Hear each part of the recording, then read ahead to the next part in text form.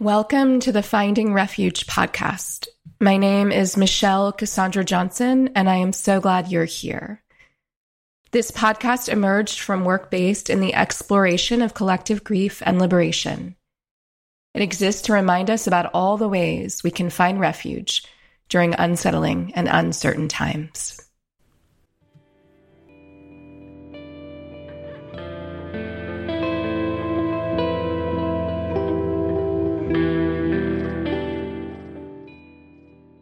I'm beyond excited to bring you today's episode. I interviewed my friend, teacher, and beloved Tema Okun. Many of you have heard me speak about Tema when I have shared about my work with Dismantling Racism Works. And many of you have referenced Tema and the article Tema wrote with Kenneth Jones focused on white supremacy culture and how white supremacy shows up in organizations. I'll tell you a little bit more about Tema now. Tema Okun has spent over 30 years working with and for organizations, schools, and community-based institutions as a trainer, facilitator, and coach focused on issues of racial justice and equity.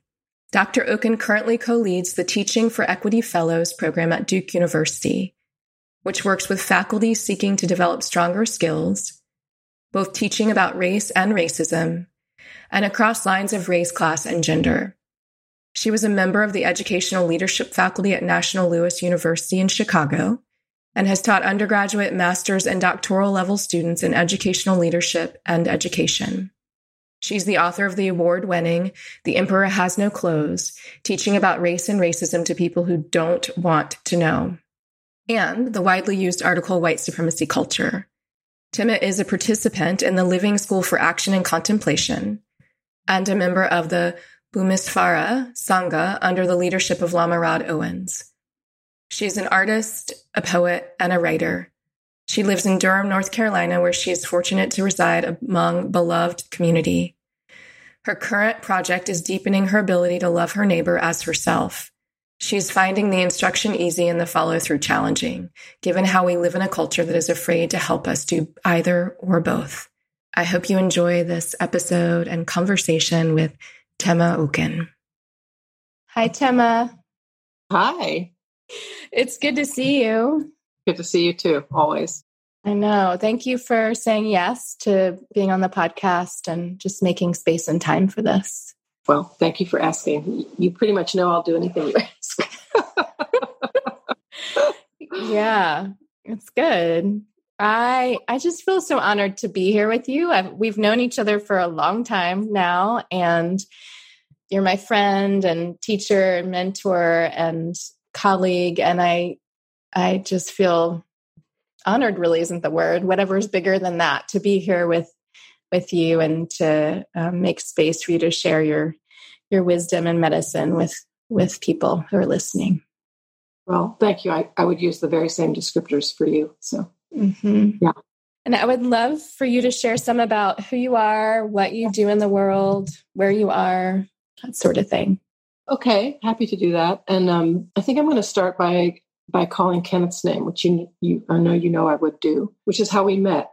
So 25 years ago, I was working with a beloved mentor named Kenneth Jones. We were doing anti-racism workshops under the name of Change Work in North Carolina. And you came to one of the workshops. And I have this memory of it being sometime around September 11th. And you had to step in. Are you remembering this? You had to step in. I do remember. This workshop on the cusp. That's what I remember. And so I've been doing this work for a very long time, for over 30 years now. And I've always been based in North Carolina. It's where I grew up. My parents moved here from the Northeast when my father got a job as a professor at the University of North Carolina in Chapel Hill right after I was born. And so I've always lived in North Carolina. And I ended up doing this work because I was lucky enough to be among colleagues who were doing community organizing across the Southeast. And the groups that we were working with were coming to us saying, we're getting really broken apart by racism, by sexism, by homophobia. Can you help us? And so we didn't really know how to help them. And we sort of made a project out of our ignorance and created a program called Barriers and Bridges, which we did for about 6 years, I think.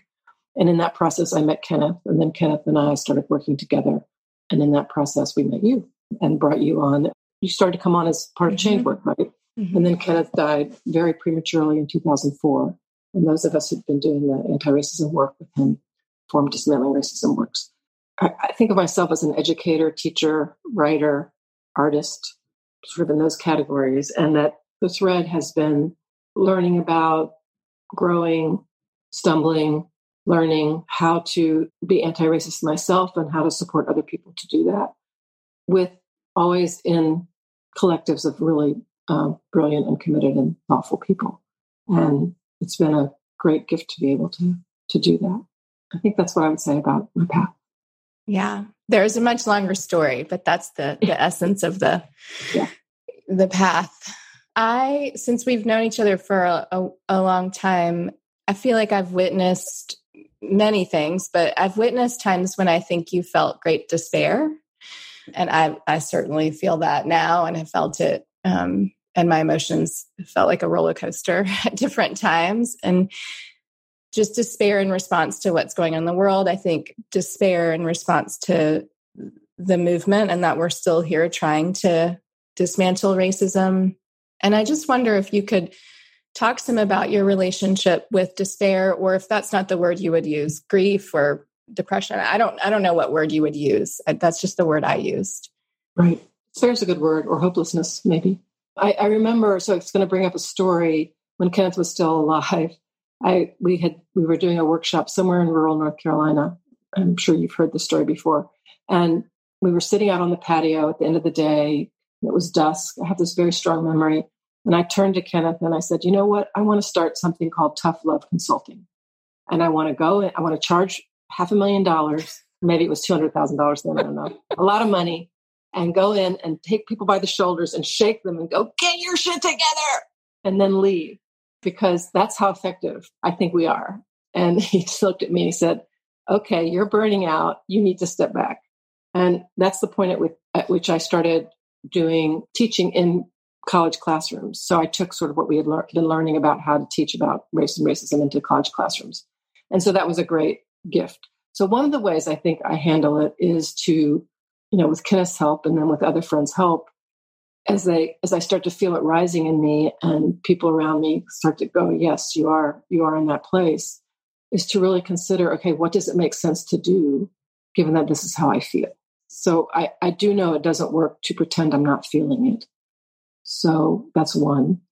And the other, I would say, which is much more recent as a result of a huge life transition that I've been going through the last 2 years, is that I feel like one of the things that I've learned that I didn't really know before, or if I knew it, I didn't know it as clearly as I know it now, is that racism and white supremacy are really devious. They're very adaptable. They're very entrenched. And I think that the result of what that means is that all of us, because we're swimming in this water of white supremacy and racism so much, that we get conditioned by it. And it's been very helpful for me to understand that what I'm witnessing is our conditioning. It's not who we really are. And so I don't know why, but I find that very helpful. I find it helpful for myself to understand that when my racist conditioning comes up, I'm not as attached to it as I was once. I mean, I want to be a good person. I want to act right in the world as a white person in a racist context. And when I see my conditioning show up, I'm able to respond to it with a lot more compassion than I used to in the past. And I don't mistake it for who I really am. And so one of the things that I find refuge in is reminding myself that when people are showing up in ways, and I know it's institutional and cultural, so I'm not reducing it to personal racism, but when racist conditioning shows up, or when we act either individually or collectively out of it, I allow myself to understand that, at least in the communities where I'm working, so I'm not talking about Trump, I'm not talking about the alt-right, I'm not talking about people who are using it as a deliberate strategy, but in the circles that I'm working in, when it shows up, that it's just some very deep conditioning. And I also have new appreciation for the strength of that conditioning when people haven't worked with it before, and how we get really confused that our conditioning is who we are. So that's one way. And then I think the third way that I take refuge is that I do have a strong meditation practice now. And I do sit with myself deliberately every day. And I do seek the silence, and I do seek what the silence has to say. And so there's a way in which I allow myself to feel held by something that's much greater than me. And I find that essential.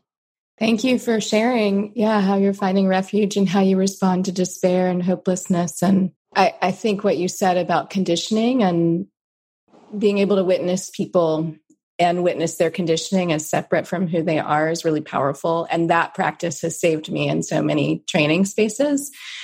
Like there was a moment when I thought, oh, this man is acting out of his conditioning, but I see his humanity. Okay.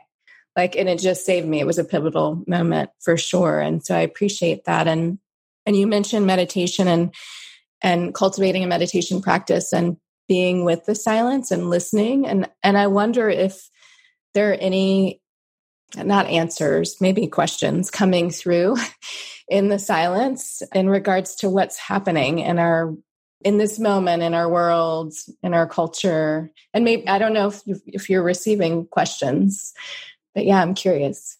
I love this idea of receiving them. I'm going to think about that. I will say that there are questions that are emerging.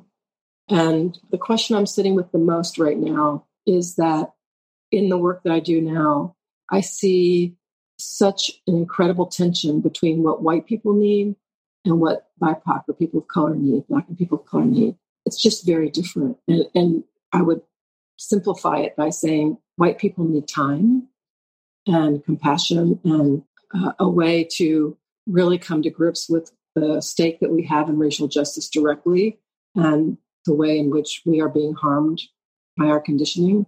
And because it's so entrenched and so subtle often, or hidden, maybe it's not subtle, it can be hidden, or it can seem like it's just normal, that work takes time. And it's beyond time for this shit to be over. And for, the racism and the way that white supremacy and racism are impacting people of color so much differently and so much more directly and so much more violently. So that's the question I'm sitting with, how do we as a community of people committed to justice hold that tension? And I don't have an answer for it. So it's a very living question for me. It reminds me of urgency and mindfulness, like urgent concerns. There have been, it's beyond time, as you said, people are late, and we have to be really intentional about how we move forward, or we're just going to replicate the same patterns, which is as evidenced by what is happening now and what has happened in the past. Yeah. And I would say another question, a sort of secondary question to that, is that I feel like because white supremacy is so devious, the way it shows up in movement spaces or in spaces where people are trying to actually do something about racial inequity or racial violence, it's just that this again, it's the same tension where white people, so many of us are still learning. So many of us are at the very beginning of our journey. Those of us who've been on this journey for a long time are still learning. And that kind of learning, to me, requires some level of compassion and ability to hold people, an ability to welcome people into their not knowing. And again, I can, and I have witnessed and I know from my relationships with people like you and other people of color that I work with and I'm friends with, that sometimes, that this is not a time for patience. So, again, they're related, but just how do we hold each other when what we need from each other is so very different? And we're being harmed in such different ways. And you mentioned that. Right. And there's a desire to shame and blame people who should be shamed. I mean, because what we're doing is shameful and we're not taking responsibility. And shaming and blaming people isn't really a long-term strategy. So it's just sort of sitting in the muck of all that are things that I'm sitting with and trying to figure out. I don't even know if I'm trying to figure out. I feel like more like I'm witnessing them and seeing what, if anything, emerges that is helpful in that situation. Yeah. You mentioned relationships with folks of color that are your friends or folks of color that you work with. And something that I've noticed in the last, I don't know, maybe 3 years is that I trained up to train with a white co-trainer because I trained up with Dismantling Racism Work, Change Works, and then Dismantling Racism Works. And I think through that, realize the different work we have to do. I mean, just because we need different things and we're having a different experience of culture and of white supremacy and racism. And I think some people, folks of color, really believe that white people don't have a place in this anti-racism work, which is not something I believe, although I understand that. I mean, we're not a monolith. We're having different experiences. So I understand that. And I just wondered if you would share some about the lessons you've learned or the gifts you've received from your relationships with folks of color. And I'm asking this because of the different ideas about how we do this work, but also because of what you just named around what we need and how we show up in relationship for the work or in friendship. So I just wonder if you'd share some about lessons or gifts as you've worked across difference and been in relationship across difference. So I'm going to tell another story, and I love it. I'm sure you've heard all my stories, so I'm sorry that you're having to listen to them again. So this story happened a long time ago when Berries and Bridges, I think it just started. So I was at the very beginning of my work, and I didn't really understand much at all. And I was co-facilitating with my colleague, James Williams, who's an African-American man. We were co-facilitating a meeting, some kind of drug prevention meeting at the city level. And the room was half Black, half white. There might have been some Latinx people there. I'm not sure because all I remember is this incident really. And there was a very strong, influential, smart African-American woman who was a leader in one of the housing associations, and one of the housing, low-income housing developments in Durham. And I said something foolish, and she came after me. I don't know. She protested what I had said very clearly. I remember her voice being loud, although I don't know if it was. It was resonating in my ears, I would guess. And she was just like, she took me to task in front of everybody. And I was humiliated. And when that's happened in the past, there's always been a good reason for it. So I'm assuming that I don't even remember what it was about, but I'm sure there was a good reason for it. And I went home, and I think I, started drinking some alcohol or something to try and figure it out. And then so I was crying and feeling sorry for myself. And somewhere in the middle of all that, I realized that she had actually done something really friendly. She had offered me this gift, because what she could have done, and what I know has happened many times that I just don't know about, is she could have just written me off and said, this is just another white person who doesn't have a clue. I'm not even going to waste my time. And instead, she allowed herself to expend her energy to get angry at me in a public forum and to call me to task, which indicated she had some, or the way I took it was that she had some belief that I could hear her. And so I decided, okay, I'm going to hear her. And we actually became friends after that, because, I had this, I don't know if God was operating in that moment to allow me to have enough wisdom to see that this was a real gift. So that's the first answer. So one of the gifts that I feel like I get is when people are willing to speak truth to me about anything, about your experience, about how I'm showing up. And that's just a huge gift. It's a gift across race. I mean, it's a gift from white friends too, when people are willing to sort of be completely honest about what's going on for them and how I'm showing up and what they need from me in terms of how to show up differently. And I think that, I think about Kenneth, and the gift that he offered was he just had unshakable faith in my ability in the face of a lot of evidence. I don't know why he had such unshakable faith, but I didn't have a lot of people who had faith in me in my life. And so I think one of the reasons he was such an important mentor to me was because he believed I could show up in the way that he needed me to show up, which made it possible for me to show up in that way. And I think about you or other people that I've worked with. I mean, I think the gift is just the gifts that I get are when people are, for whatever reasons, it's your bravery or your commitment or your determination or your fierce ferocity about wanting things to be different, that you're able to speak honestly about what you want and need and what's going on for you. So I think those are the gifts that I get, and I try to respond in kind. And I would say, even though I've been So I'm 68 years old. I've been doing this work a really long time. I'm still surprised by as much as I know it in my bones, I'm still surprised by how different my lived experience is from my friends and colleagues of color. And I'm still surprised by how much they are willing to show up or allow me to show up, given that. So, yeah. I feel like it's also the last thing I'll say is I think the other gift is that it's a constant invitation to be present. I think if we're really going to live into our anti-racist commitment, those of us who are white, we have to be present in when people complain about that, but I think it's a gift. It's like really be present to what's happening is a huge gift. The story you told and just what you described about relationship makes me think about collective care and how, I don't know if the woman in that meeting cared about you, but I kind of thought, well, she cared enough to say something and to offer feedback that would change you, right? Like in a profound way. And then y'all's relationship. And I do wonder what the world would be like. I think about this all the time. If we extended care in that way, like she wasn't agreeing with you. She was calling you into being better. Like she was like, here's what's going on. Show up as I know, show up as who you can be. Right. Makes me think of that assumption, love ourselves into who we want to be. It's like that, like she believed that. And I think other folks have believed that for you and for me. And just, I think when we do that, that's a practice of collective care, which I think is what we need to do. It's not easy though. No, it's not. And it's quite possible she doesn't care about me at all. I know.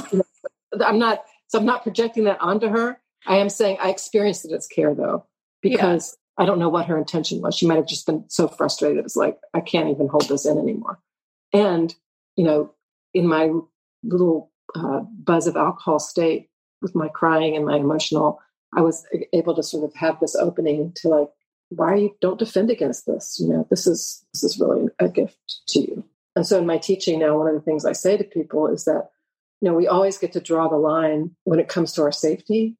And it's almost 100% true or 98% that what people say to you and even how they say it to you is not going to kill you. It's not going to kill me. So it's like when people give voice to what their experience is, it's not going to kill you. So just listen and see what it has to offer. And if it feels unsafe, then of course, you get to act on it. Well, to me, I said care because, and I don't know if she cared either, but because of cancel culture, like how maybe that always existed. I just hear more about it now and I see it more. And maybe that's on social media. I don't know, but how people just write each other off. And that is what dominant culture wants us to do. So we're not in relationships then, right? And we can't work through these things and from our different positions and locations. And it just feels like that's an antidote, collective care, to this cancel culture. And I'm also not saying we need to stay in everything. Y'all became friends. So something came from that is about care and relationship was centered.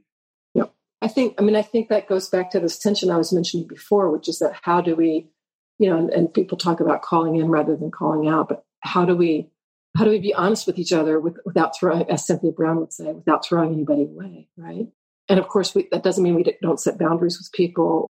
And I do feel like it's not a question I'm sitting with, but what I'm witnessing is that one of the reasons I believe that the right is as successful as it is because it's pretty easy to organize people into hatred. It's like, come join us, and what we have in common is all these people that we hate and all these people that we're going to blame. And it's very satisfying to belong because, and I can remember doing this myself, that I knew I belonged to a group of people because we spent all our time making judgments about other people, right? And that our movement still has so much work to do because we can be so judgmental and for people to, I think it's very challenging sometimes for people to feel like they're allowed to belong because we're sitting in judgment about how they show up and do they have the right politics? Are they saying the right things? Are they using the right pronouns? Are they using the right acronyms? Do they have the right analysis? And we have so much work to do around how to welcome people in all of their brokenness and conditioned ignorance and brilliance and all that, not just the. Yeah. I asked a question about despair earlier, and we're talking about that, like conditioning and how we experience the culture in such different ways in relationship. And I keep thinking about resilience, like how long you've been doing this work, even though you may have a choice about it, maybe.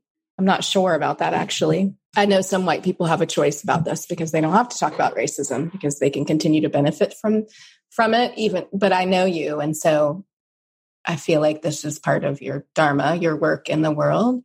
And I'm wondering about like what makes you continue to show up and do this. Like I think about resilience, you've had to build the muscle to like continue to show up. Like what calls you into that, given that the white supremacy is like, don't do that anti-racism work, right?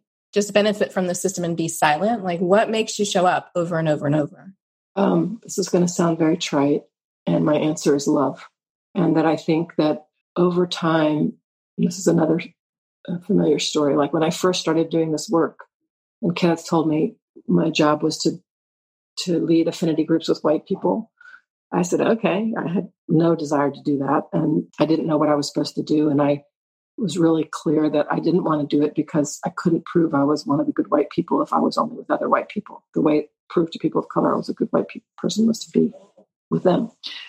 So I started with that sort of frame of mind. And then in the middle, I had my very long self-righteous period, which is like, I understand why we're meeting as white people. We have different work to do.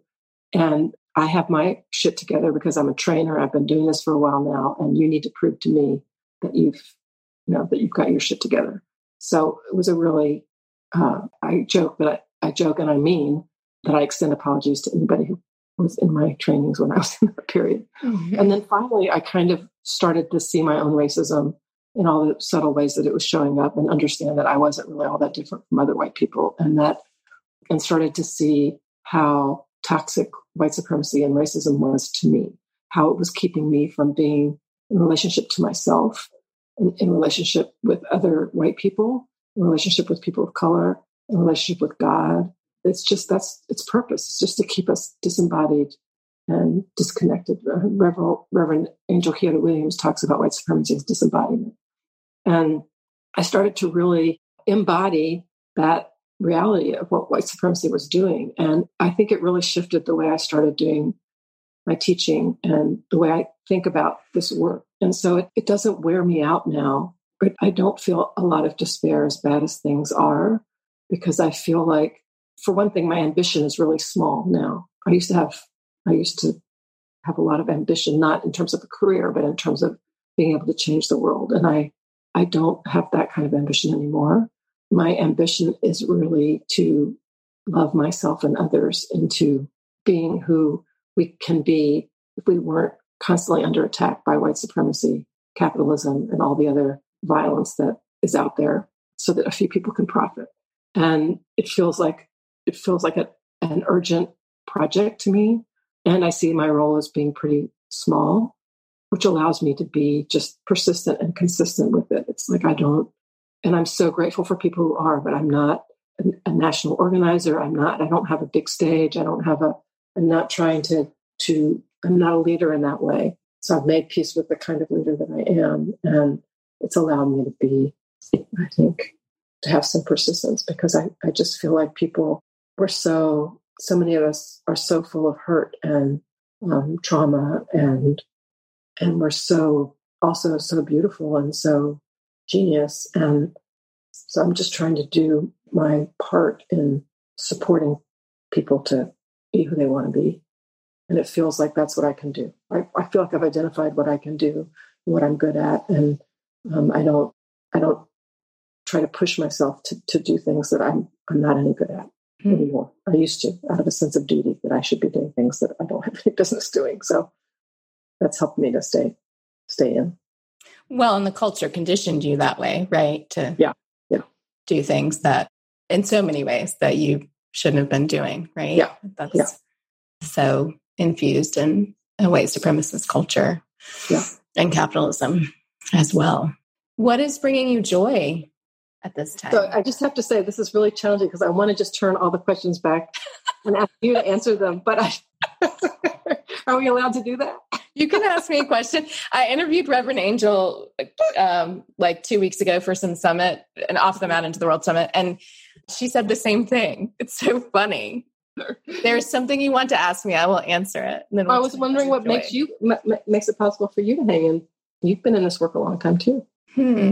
So funny. I ask these questions and then I'm like, oh, that's a really hard question to answer. Right now, what I think keeps me in, and this evolved over time, is my connection with my ancestors. When I was writing Skill in Action, it became clear to me that was my, I'm writing the story, but it's not my story. I mean, it is, but it's my ancestor's story. And then after my grandmother transitioned and she started to show up in all of these ways, I was like, oh, I'm doing this work for her and for my ancestors and to heal, right, my line and hopefully to contribute to healing in the world and to heal some small part of this planet so that it's different for people who are here after I leave my body.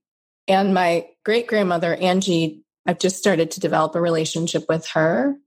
I knew her when I was a child, but I used to describe her as my great-grandmother. She was born into slavery. I don't know much about her because she had dementia by the time she was able, I kind of knew her. And so we couldn't really talk that much. And someone told me, she said to me, she's the only ancestor that you describe by her condition, which is to be enslaved. And it blew my mind because I talked about my grandmother and my father. And this lady was like, but you're describing her as her condition. And part of your work is to move beyond conditions. I mean, we've been talking about conditioning. And so I'm developing a relationship with her. And my relationship with her feels so connected to what is allowing me to stay in. Because like you, I do believe we're bigger than our conditioning, right? And we can aspire to remember that. That's it. And so that's why I stay in. And I believe in us. I believe in us. I just do.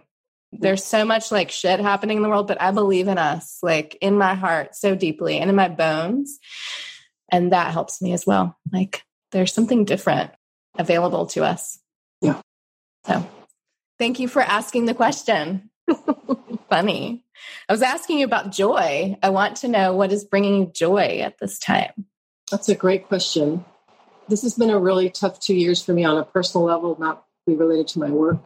And so I think the things that are bringing me joy are how going through this transition and the suffering that has come along with it has really helped me to befriend myself and belong to myself in a way that I never have in my life. And that brings me a lot of joy, sort of to be in this relationship with myself in a different kind of way than I ever have been. And the other thing, and probably very related to this, is just realizing how many, and I do not take this for granted, I am just blown away by how many people I love and how many people love me. And I don't say that in some kind of I'm not trying to be boastful about it. It's that I'm surrounded by beloveds. And this last 2 years has really shown me that in a way I did not know before. And I don't think, and this is one of the reasons why I think people should want to join us in the movement, because I think the movement is beloved community, and it can be a place of really feeling belonging.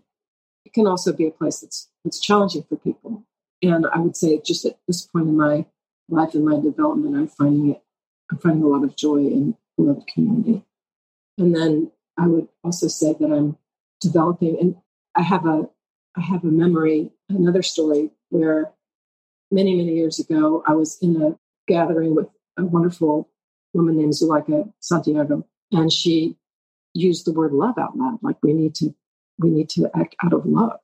And I was like, whoa, she dares to say love out loud. At that time, it was nobody used the word love out loud. Mm-hmm. And I've told her this many times. It sort of changed my life, and I started to get more bold about using the word love. And that's how I feel now about the word God.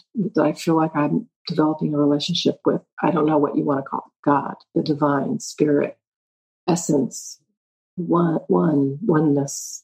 I don't know. I do feel like underneath our conditioning, there is just so much love. And it brings me joy to be when I'm able to like be in the energetic field of love that's available to me and to all of us. And again, I don't say this to deny in any way that people are living really hard lives. I'm not saying this, I'm not saying we are all one to erase in any way how incredibly different we are. And I do believe that you sort of said it, that the universe wants us to not only survive, but to thrive. And it brings me joy to like be in touch with that, because I grew up in a household where I was trained to just notice what was wrong. I'm very good at noticing what's not working. I have tendencies towards bitterness and cynicism. And so to sort of be cultivating this part of myself is bringing me, and this way of being in the world is bringing me a lot of joy. And then finally, just seeing everybody's incredible bravery these days. People are just showing up in such amazing, creative, brave, bold, beautiful ways. Gives me a lot of hope and joy. Knowing you brings me a lot of joy. I know. I love you so much. Yeah. Love you too. Yeah. What you said about love, I was reflecting on what you said about righteousness earlier in that time period where you were in that space of, I know I'm a good white person. I know the answers you don't know. You're a bad white person, or however you felt about the white people who didn't know, who hadn't arrived yet. Yep. That it feels like remembering love and who we truly are and can be is like an antidote to that righteousness. Yeah.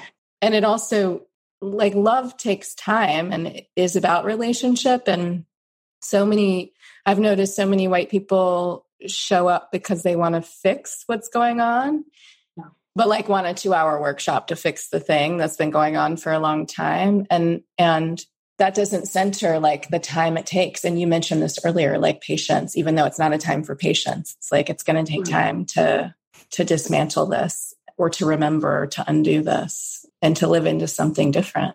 Right. I do think that's a big reason. Another big reason I've been able to keep going is because I did used to come at this from a place where I felt like I could fix it, or I could save people, or I could set people straight, or I could, in some kind of controlling way. And finally, because I wasn't doing any of those things, I gave up on that. And that has made it possible for me to come at this in a way that I think is a lot more sustainable and effective too, or whatever effective is, but it's a lot more compassionate or more something. Well, it's also more honest. Like you can't fix or save other people who are not where you are with this, right? And it's not your work either. Right. Yeah. Yeah. That feels like medicine. Is there anything else you want to share today with folks who are listening? Is there anything else I want to share? Anything else for us to know? Yeah. I think I joke a lot that I know 5 things for sure in any given day, that it's 5 different things.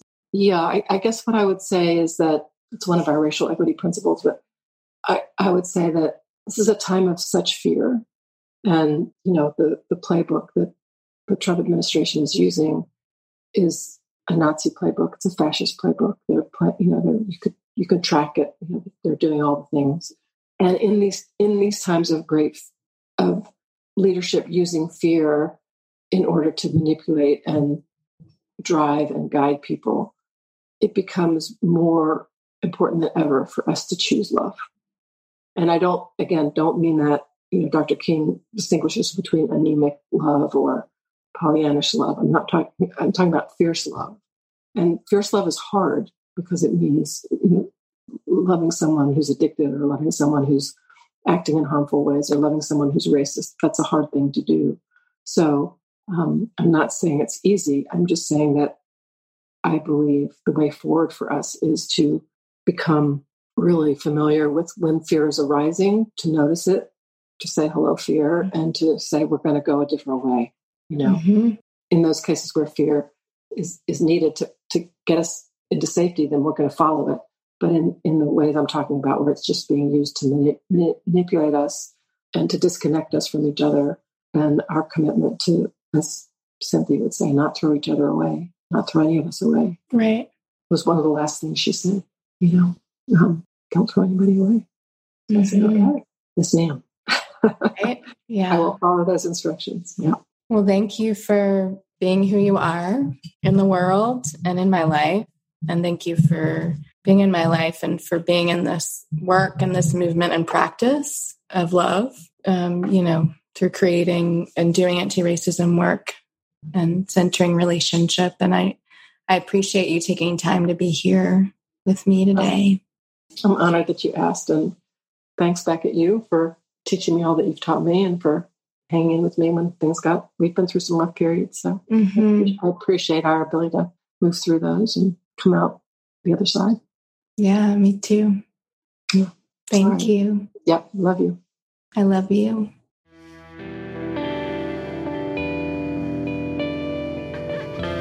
I hope you enjoyed the episode. Thank you so much for taking the time to listen. You can support Finding Refuge by rating it on iTunes and by sharing it with friends and beloveds.